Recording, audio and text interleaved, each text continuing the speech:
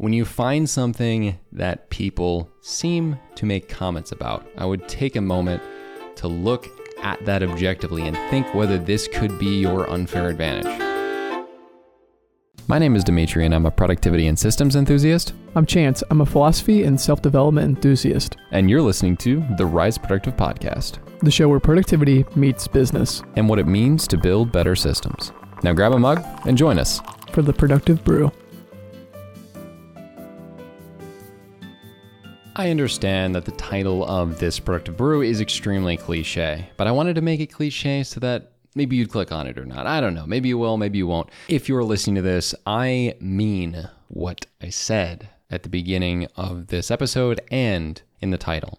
Things are not always what they seem. In the fall, I was very convinced that I wanted to do Notion consulting, and that was what I was going to do to grow revenue in my business. Now, it is something that I've been doing still and I've been doing consistently. However, it is not exactly what I pictured it to be. Getting clients consistently, working with them, and actually doing the builds was not something I was finding as fulfilling as making content. Making content is like my favorite thing. It's been my favorite thing for years, and as it turns out, that seems to be where my skills lie more in as well. Well, I was able to make really good systems for myself in order to produce a lot of content in Notion and Google Drive that didn't necessarily translate to an enthusiasm towards building things for others using Notion and different no-code tools. What I ended up finding out was that I got a lot more opportunities from doing things like content services where essentially companies would reach out and I'd do sponsored videos on their channel and on my own channel, and that was giving me more recurring revenue and more fulfillment overall. What's funny about this is that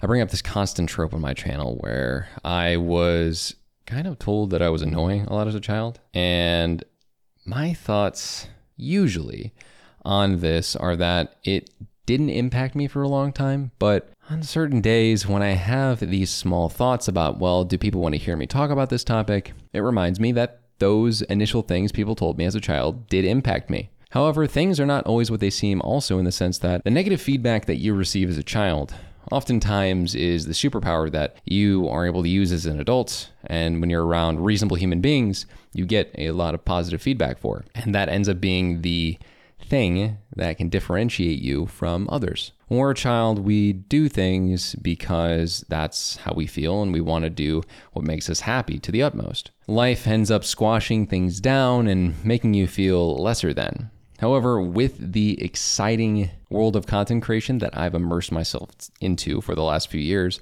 I found more and more that as I hone in on the skill of talking in front of the camera or just into the microphone like this, that I'm able to articulate myself better and better and get things across to an audience that I otherwise would not have if I didn't power through that little negative voice in my head that calls back to all the times I was told to shut up as a kid. And with consulting, I think that could have been another example of me thinking, well, just making content isn't going to be enough for me. I'm not going to be able to just make content and that's going to be sufficient for my fulfillment and for my overall ability to make income on the internet. And funny enough, it ends up being what brings me the most consistent income, the most consistent fulfillment, and most importantly, the thing I can do the most consistently. Showing up to work every day is the most important thing when it comes to running a business. So if I'm not feeling it from a non-content creation standpoint, and that's going to be a core part of my business, I think that might be a problem. However, now what I have is a situation where I have multiple different clients for content services creation, where I'm making videos on their YouTube channel, and that ends up being something that they're excited about because they have somebody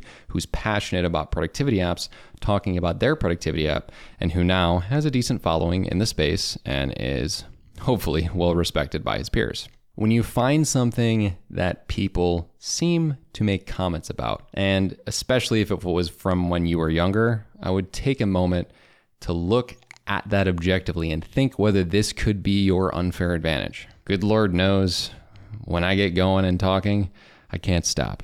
This is the 7th recording today for Productive Brews, and it feels like I'm just getting started. However, for other people, they would not be able to take 7 concepts and articulate them in a way that would allow them to produce 7 weeks worth of podcast content in about an hour and a half.